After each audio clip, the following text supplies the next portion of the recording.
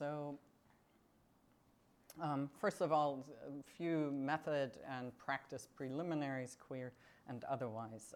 In their essay, Doing Being Deviant, Deviant Studies, Description and the Queer Ordinary, Heather Love remind us, I should say, I'll be using the generic they for all authors, unless their gender is particularly important to the argument that they're making, in part because I do not know. I only often can guess what kind of pronoun they might use. Also, it occurs to me that that practice of ascribing gender is one that tends to be ethnocentric, based on what kinds of linguistic communities we have access to, where other names we can't really guess. And we all know it's bad practice to ascribe race based on how we look at somebody, so practicing that, starting to think about that in terms of gender.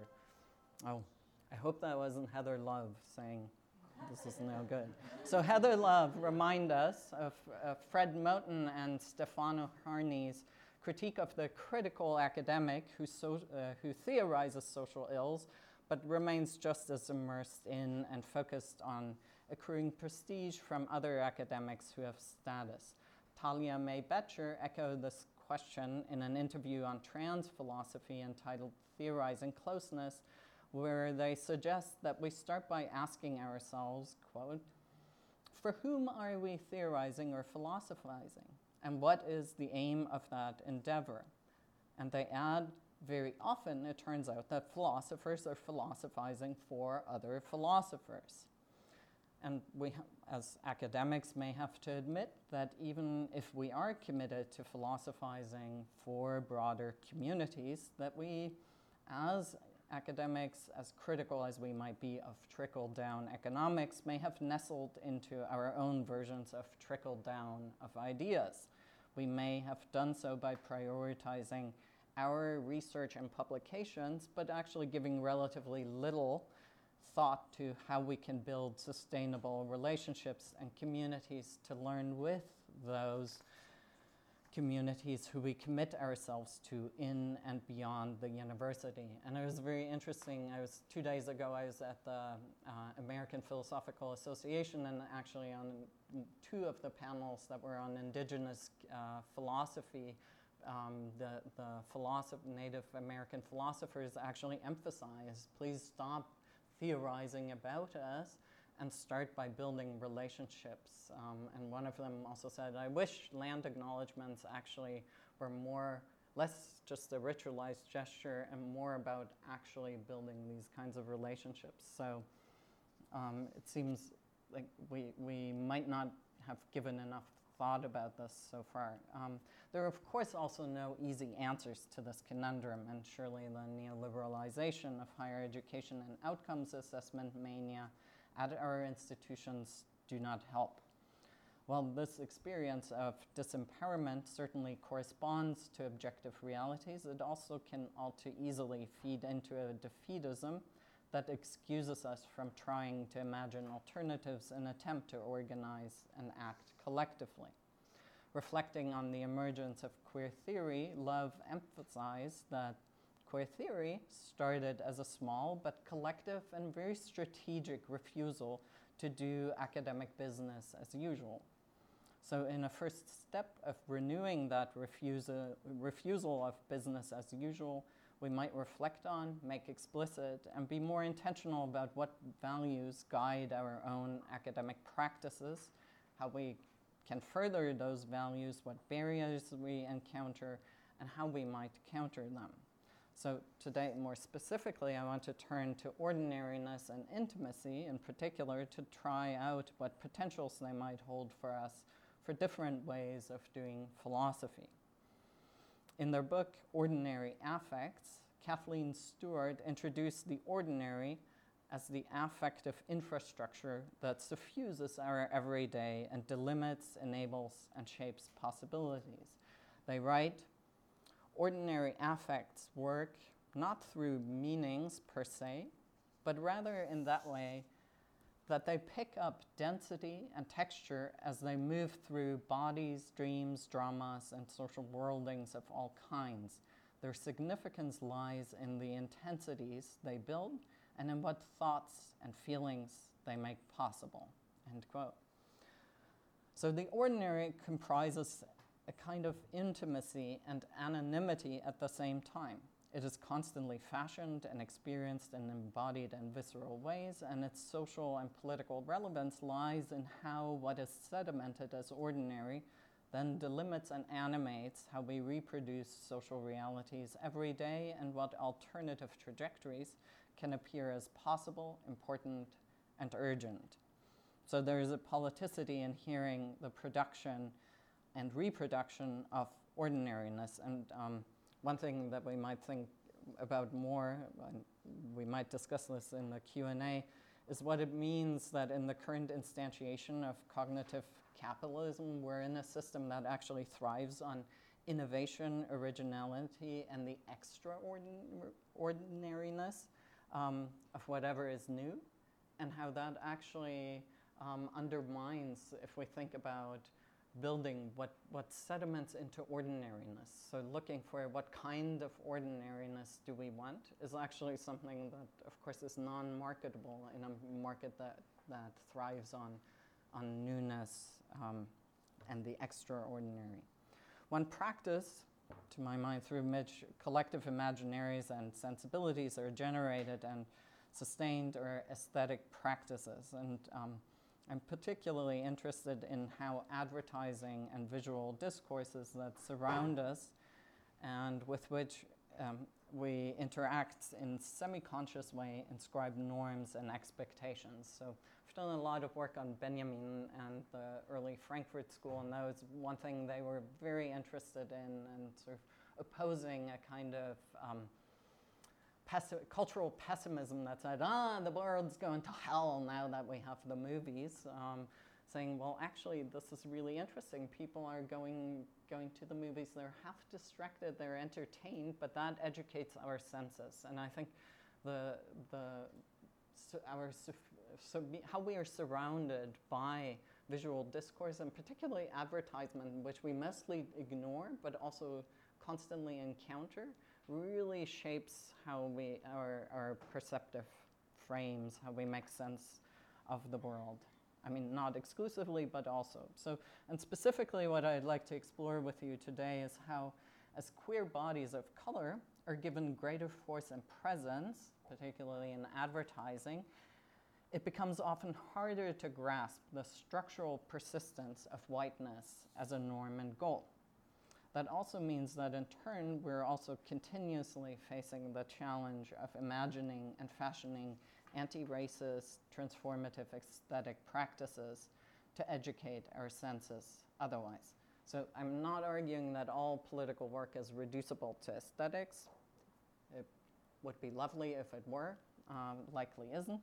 But our social and political practices and institutions always have aesthetic dimensions. And if you're wondering why I'm located in a religion department, I tend to think about these practices also in terms of rituals or liturgies, which of course is coming from the Greek, meant public service, so liturgia. So these rituals that sediment into and uphold how institutions work. So the fact that you all became very, very quiet as the time of starting drew near indicates something of our expectation of how this space, this institution, how knowledge exchange will work. It's a form of a visceral, embodied, and aesthetic practice. Okay, going to the question of queer bodies and anti-racism. To think through some of these issues, I want to take a closer look at two commercials that develop what I would call a queer aesthetic around gender, sex, race, and class. So in examining, so this is the layout. I want to first examine with a first ad and roughly argue that perhaps counterintuitively, the centering and privileging of whiteness is often also enshrined in our cultural and political imaginary exactly through the expansion of genderqueer gains, and often particularly insidiously when queer bodies made visible are queer bodies of color. And then in a second step, I want to look at another ad as a kind of counterpoint to see if that can help us elaborate pointers for a way of engaging and fashioning queer and trans methods of exploring and learning and collective world making.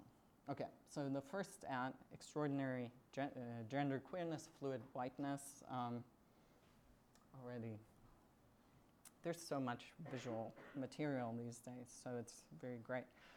The first ad is actually from 2017, and it was by the makeup company Maybelline, which features Shayla Mitchell and Manny Gutierrez. So I learned from my students, they're very important internet influencers, and Manny Gutierrez particularly renowned insofar as they are a Latinx person who's really risen to influence. So it's a quite a remarkable example of queerness as a style becoming available to people of color within the context of wealth and glamour. And in that way, I think the ad allows us to grasp how, despite the economic privilege, those embodiments must in the end reaffirm their relationship to whiteness and maleness. So here's the ad. Welcome to New York. Girl, this room is everything. You know what? Let's get bossed up. Yeah.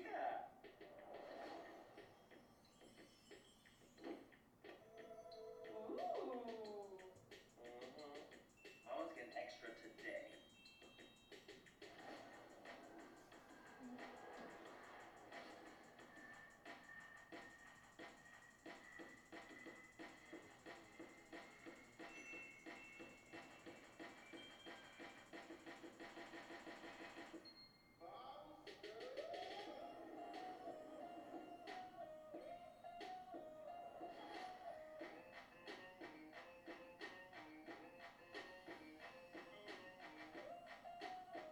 Let's get bossed up. Okay. So my friends always find it funny that I, of all people, look at makeup commercials. I'm really the least makeup person. But I love this. So first of all, what's notable to me is that we need a narrative that justifies why a cisgender appearing man would enjoy putting on makeup. So, and moreover, that narrative situates the gender transgressive desire of the Latino character in the context of being supportive of a black woman getting bossed up. So second, the class dynamic running through the commercial are intricately bound up with both gender and race. On the one hand, is clearly an advertisement that is readying us as the audience for a more diverse managerial and well-off class. The Latino and black couple are being served by a white male bellhop who actually seems quite content in that job of serving them. But on the other hand, the setting also rarefies where Latinx trans femininity can take place. Not only must it be sheltered by the liberal bastion of New York, so yeah, weird things happen in New York, but the Latinx trans femininity or male body gender queerness seems to require a swanky Manhattan hotel suite as the vessel to contain this transgendering high above the roofs of New York, so anything really removed from everyday life. And then third, the gender queering of applying makeup needs to be counterbalanced by aspiring to paler rather than darker skin color. So it's actually wider than their original skin tone when one puts them next to each other. But this first part, and in some ways we could imagine this as an ad that can function, right, an end where they throw open the suitcase with the mascara. And it could be, yeah, wow, we all are into the mascara because that's what we're supposed to be because we should be buying it. But oddly, this first part is followed by the second half of the narrative. And that means, so far the narrative had presented us a wealthy, young, racially diverse but heterosexual couple where the female body character appears not only as stably female, but also feminine, and the only appearance of a white body was to serve the people of color. The one small gesture of whiteness was the application of paler makeup. Otherwise, the narrative exclusively centered on two people of color and queerness as gender queerness, even if it's made possible by wealth. But it turns out two people of color cannot simply enjoy themselves and each other. We need a white person come back. And it seems to me that this second part has a crucial effect on how gender, sexuality, race, and class are negotiated. Because what we have is our bellhop has now returned as petty thief, right? So, but he's actually a glammed up intruder. It's easy to miss in the moment, but he actually is even still wearing his name tag. So even though he's in a golden suit, having literally become the golden boy, why both people of color mostly wear black or dark couture, the bellhop is still wearing the name tag. So he still is and is not the working class boy. But as golden boy, he now can enter into a constellation with the rich people of color. The conceit of the commercial is, of course, that the mascara is irresistible, but it also does more here. So the visual narrative prepares us for the shifts of the intersection of class, gender, and race that are already well underway. So we encounter here a world where, oh, sorry, I've lost my connection. Sorry. Okay. Okay, so the shifts that are underway. So we're now in a world where white maleness no longer inhabits the prime of place and also doesn't know anymore with confidence that it has the right to access and appropriate everything it sees. And yet there's a mythification and irresistibility and acquisitiveness that intersects with whiteness and also does not get really undercut in the ambiguous last scene. In that scene, right, this is the last scene, the white male character just simply doesn't entirely simply assert that everything and everyone in the world exists for his pleasure. Leaving the class hierarchy intact, it is the desire of the two people of color who are paying guests that authorizes the bellhop. But whiteness reemerges as the hinge orchestrating and limiting the triangularity among the three characters. So if you look at the final shot, this is in the final shot. The camera has us as the audience take the gaze of the bellhop. The bellhop, the camera, we are now the sole focus of the desire of the two wealthy people of color. Gender and number make the scene queer, yet what is notable is that the cute white bellhop becomes the object of desire in a way where his presence overshadows and makes forgotten everything else, whatever else has been going on between the two people of color. So they both just simply, right, both are into the white guy. White maleness, as I said, has no longer the automatic prime of place, but when he is glammed up, when he proves that he has the ability to embody the promise of the adventurous, transgressive subject of entrepreneurial entrepreneurship, let's call him that. ESL acquisitionists shouldn't make up new words.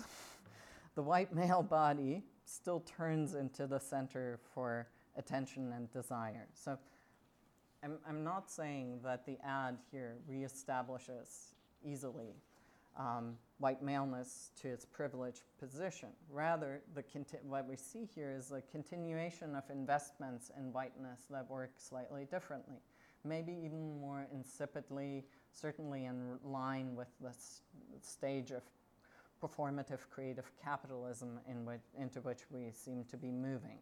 So whiteness remains valorized, but more now as a desirable commodity and currency in the form of a style, ritual, and accessory.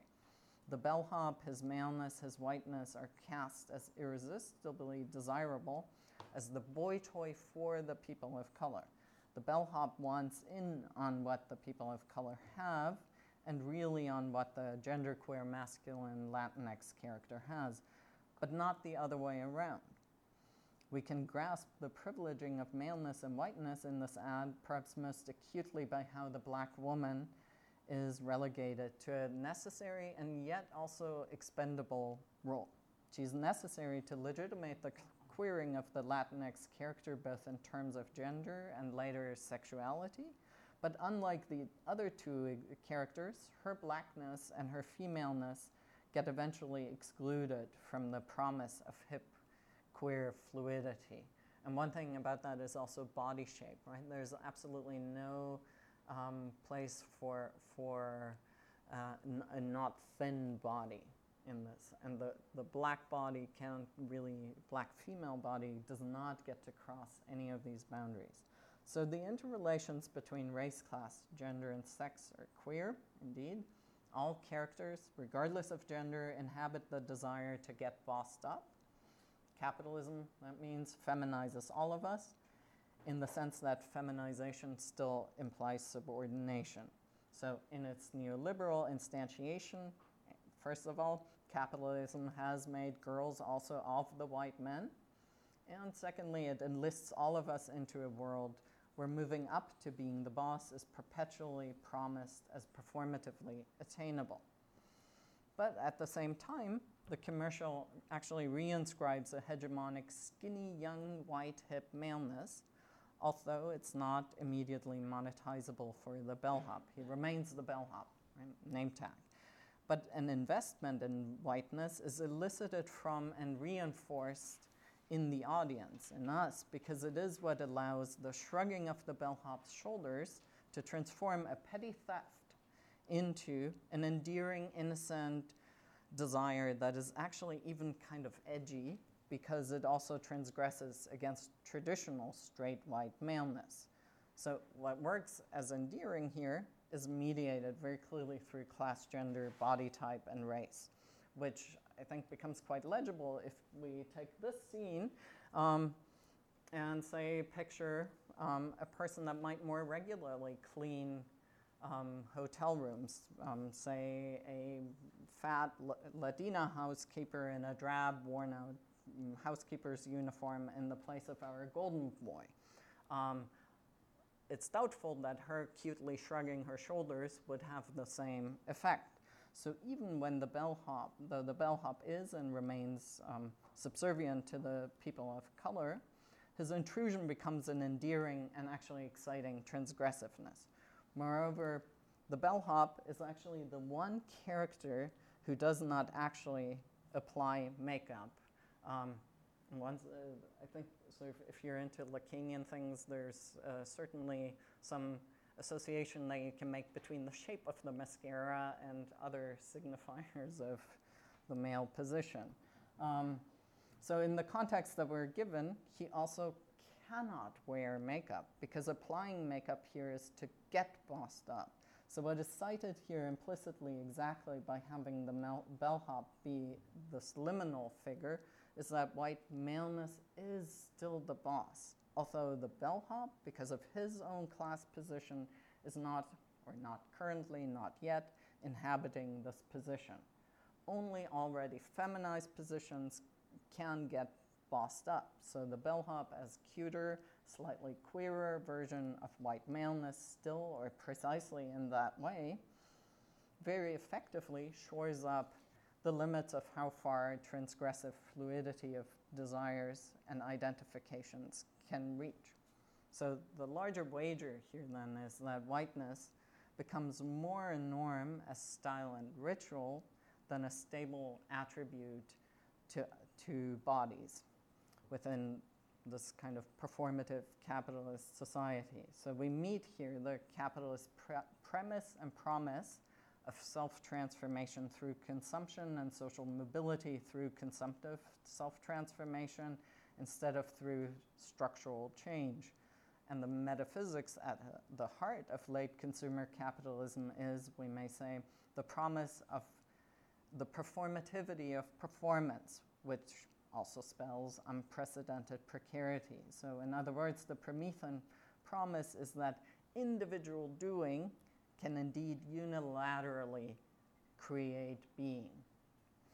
So the promise at first looks neutral and open to all shapes and versions of you, just do you.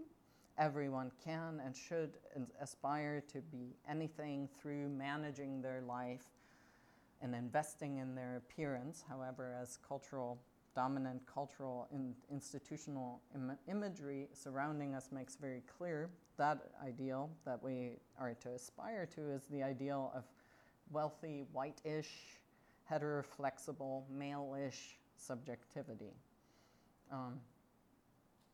And if one looks more broadly at advertising that actually brings in bodies of color and plays with gender positions, what we see is that the increasing inclusion of people of color's gender queerness that runs through these kind of edgy visual discourses tends to be accompanied by strategies of rarefying the bodies of people of color. So it's actually removed from any kind of context. Moreover, queer bodies of color must be glamorous to qualify for inclusion, and then usually require real whiteness, quote unquote, next to them to ensure that the difference remains perceptible. And in that way, the bodies of color that are being included are also being turned into kind of fashion accessories of the white bodies, which, at least if you look here or also in the other body, actually in terms of their own gender presentation, aren't all that unusual, are actually relatively citing standard norms of what we would attribute their gender position. So they obtain a queer and progressive edge precisely through the proximity to the people of color's body. And somebody actually unrelated at APA in a panel just said, maybe part of the problem that white people have with whiteness is that it's boring. There's nothing edgy to it, and its boringness also has a horrible history that we want to disavow, but it's not edgy. So as things move, and when everything becomes about innovation and extraordinariness, there's a kind of difficulty with the boringness of whiteness. I think that's not all that there is, but it's an interesting speculation. So what I find here, or want to offer for consideration here, is that the dynamic that is underneath the real expansions of diversity and fluidity is that a set of norms are being reiterated, rendered edgy, but also inscribed over again. So wealth makes sexy, free, and fluid, and to be wealthy, you have to be sexy, free, and fluid. A female black body can access power only through more, not less femininity, and arguably that goes more generally for female bodies, that presenting more masculine is not necessarily an accessory to moving up, but actually gets punished. Whiteness is eminently desirable as something to have or to be, but relies on anti-blackness for its privileged survival in a world for a fluid, performative, neoliberal identity formation. And even if white people are to get used to being in class positions subordinate to people of color, queering whiteness allows upward mobility, as the white bellhop's interest in mascara allows him to enter into that threesome constellation with the wealthy people of color as the golden boy, so keeping the American dream not only alive, but also aspirationally white, male, and skinny, able-bodied, and young. Further, feminization and queerness for the straight white man is already covered by becoming an object of desire, by submitting to being bossed around by a black woman and Latinx trans feminine guy, because it is a loss in status structurally, but equality, even if that might be equality, that is already a form of submission and loss when one starts from privilege. Thinness, and I think particularly with the reifications of genderqueerness, then often these images are very, very much negotiated through a particular thinness. Thinness is a non-negotiable requirement for entry into this new gender fluidity, which now is open to bodies of any gender, race, and sexual orientation. And I'm thinking particularly Tressie McMillan's Thick and Sabrina String's Fearing the Black Body, the racial origins of fat phobia, really help unpack how thinness is bound up with its racialization and anti-blackness. And finally, epidermal whiteness guarantees nothing, but hegemonic whiteness is everything, and it is an impossible ritual into which all of us are enlisted and which all of us fail, at which all of us fail to varying degrees and with variations in the severity of the consequences. Okay, so I'm trying to find, this is also, I don't want to fall into the favorite sport of the critical theorists. We find what is all the things that are wrong with things. So part of this also is going to the second part is, well, so how would we imagine, given that we're not going to get rid of advertising overnight, maybe examples where a different kind of aesthetic can be found and started to be elaborated. What would that look like? So here's an attempt. Arguably, this is, it's always, yeah. The finding where it still is part of the whole existing structures is often a lot easier, I found, than thinking about what might be pushing the edges of the envelope. So here's an attempt at the quiet force of ordinariness. And it's interesting and perhaps telling that the Maybelline commercial did actually receive only very little pushback from conservative groups and people watching it. Another ad actually did receive a lot of pushback, and a lot of people actually going through the trouble producing counter ads. So using the same thing and then doing something showing how horrible the ad is. And this ad has actually far less promise of hot queer sex and is visually relatively boring. So, and this ad is actually the Gillette 2019 First Shave, the Story of Samson ad, which features a trans teen and his father in front of presumably their garage door, then their living room, and in their bathroom. And the argument that I'd like to explore with you here is how the very ordinariness and intimacy portrayed in the commercial that makes for its what makes for its aesthetic and potentially transformative force, and hence also depending on one's investments also for that kind of threat. It's set in Toronto, which is kind of interesting since it was mainly aired in the US market. And I'd be curious because I think, as I said initially, I think race functions differently in Canada, slightly differently in Canada than in the US. So it'd be really curious to hear sort of what the read of from your perspective is on this. So here's the Story of Samson, if it plays.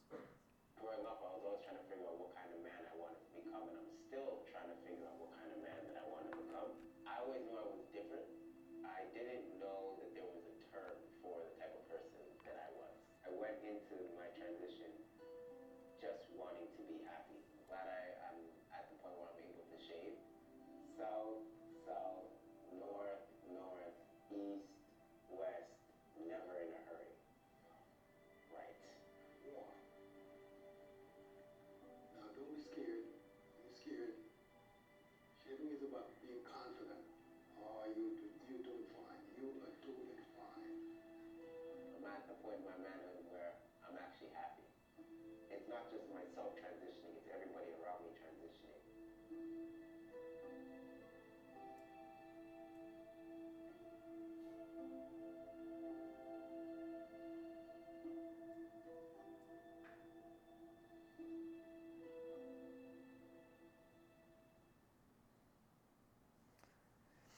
Okay, so maybe it was also so challenging to the US because shaving now becomes an exercise in geography.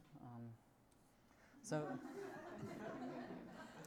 but, so first, the garage door and what we see of the building seems very regular, and we only actually know that it's a house in Toronto because the script prompts us. It still looks rather enormous to me as a garage door, but that might be all North American garage doors look enormous to a person of European extraction, I think. The pavement, my pavement in the front also is really simple, non-structured concrete. There are no frills. The living room looks like it is, not just ordinary, but furnished with furniture that we know from a certain Scandinavian producer, where all of our furniture has first names, which is really lovely to be on first name basis with your furniture. It even looks like, if you look at the top of the shelf, it looks like the family gathered up the objects that might have been in greater disarray and just fit them on the shelf next to the couch. The clothes of the father and the son are relatively non-remarkable. In fact, if you look, the father's sweater is accidentally riding up and covering his shirt collar. What does stand out is how they both sit on the couch. They're in intimate, familiar proximity to each other. And it's clearly two bodies that are comfortable relating to each other. At the same time, the father is leaning back, giving his child the space to tell his story, but he remains engaged with a really slight smile playing around the corners of his mouth, a smile that seems to express also his feeling awkward about being on camera, as probably most ordinary people would, while also seeming very proud and happy to be there with his kid and his story. And not only is the father's relaxed pose and ease here making a statement about it not being a big deal to be a parent of a trans kid, but it also projects a sense of normality of being a black father, being comfortably and presumably stably, ongoingly involved in his kid's life here. There are no fanfares, just how things work when one has a decent, stable living space and a life to build together.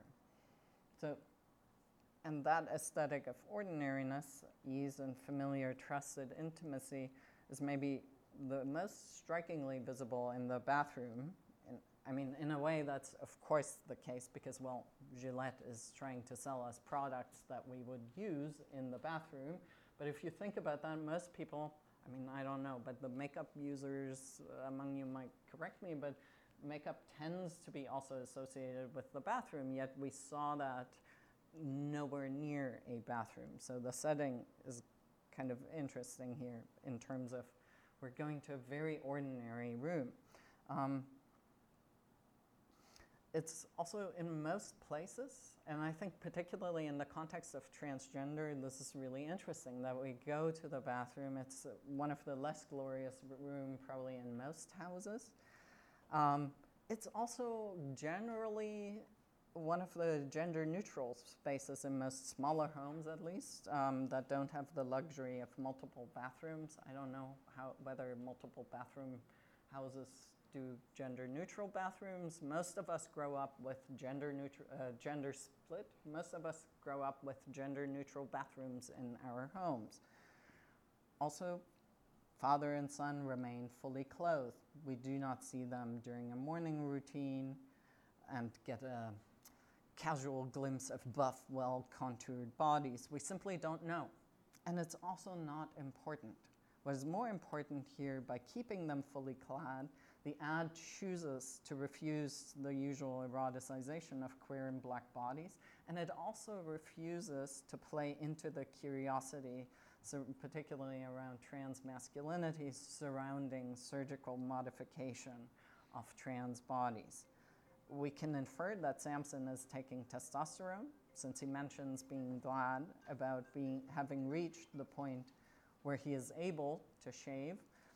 But even while that change is visibly and audibly brings joy to Samson, growing facial hair, a traditional marker of manhood and manliness, is not fully anchoring what being a man means to him. So despite Gillette's definitive tagline, the best a man can get, Samson actually emphatically speaks about an open-ended process of becoming. He's comfortable where he is now, but what it means is still something that he is working out. The second dimension of intimacy and rather quiet proximity that I'd like to observe is the one of the cameras, and with it, of course, our, as audience, is gaze. So the final close-up of Samson is the only time, other than that wide-angle opening shot, where he or his father look directly at us. So otherwise, we are invited to listen and watch, but the focus is on the two individuals in relation to each other. The intimacy that we are witnessing is one of two black men who are in relation with each other, a relation that seems complex, tender, and clearly has so much more to it than the glimpse that we get to see. But, and I think this is really the salient point, it really does not need any reference to whiteness, not even to point out the absence of whiteness, not even does it seem to need us. This whole scene could function. We basically get to see something, we're talked to, we're informed, but actually the bathroom is something we become invited in. We're not actually, our gaze is not necessary for this relationship to function.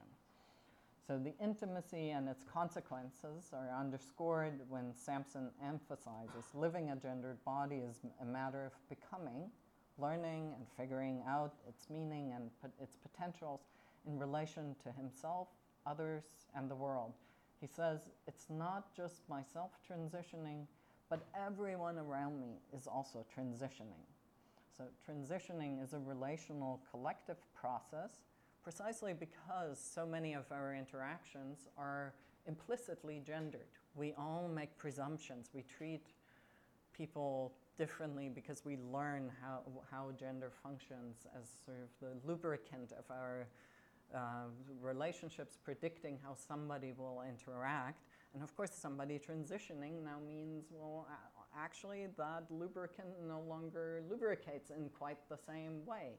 And so we all undergo a collective process in which we find out that trans and cis are probably less different and more similar continuous and contiguous embodiments in constant elaboration, even though, of course, not all of us undergo that kind of re-elaboration and its precarities in the same manner. So there's a lot more to say here, of course, also about how we might want to think about aesthetic practices than in relation to more generally political strategies and non-reformist reforms, right? This is still a private scene, right, in a particular house. We don't have a large community here. But I want to circle back also to give us time to talk to the beginning and end with a really brief coda on trans method. In their essay, Troubling the Waters, Mobilizing a Trans Analytic, Kai Green argue for a trans method derived out of the intervention of black feminism into feminism that made visible the presumptive whiteness and present absence of black women in feminist discourse. Green described this trans method as characterized by, quote, not perpetual alterity, but perpetual presence. It is the work of charting the present absences in multiple sites of intersection by demanding a moment of critical presence. It allows us to entertain, to see certain things that we might not normally see. It also enables us to understand how that seeing is being shaped. So rather than holding, I think the shift here is about, rather than holding what is other at a distance, so saying, oh, what are these transgender? Let us from a distance look at that phenomenon and study those people. A trans mode of inquiry is, in that sense, right, transitive transitioning, make it in transit, as also Boettcher in the interview that I referenced at the start emphasize, marked by proximity to and then also being affected by the object of our inquiry.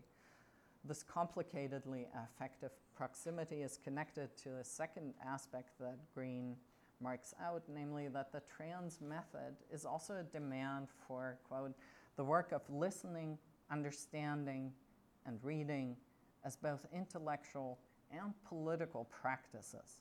It is a method, end quote. So I think what I would like to take for it from that is that it may be a method of apprenticing us to a form of responsiveness that practices responsibility by decentering, delaying, quieting the dominant voices while involving us in a form of engagement and building, or at least attempting to build, alternative relationships and communities. So, thank you very much.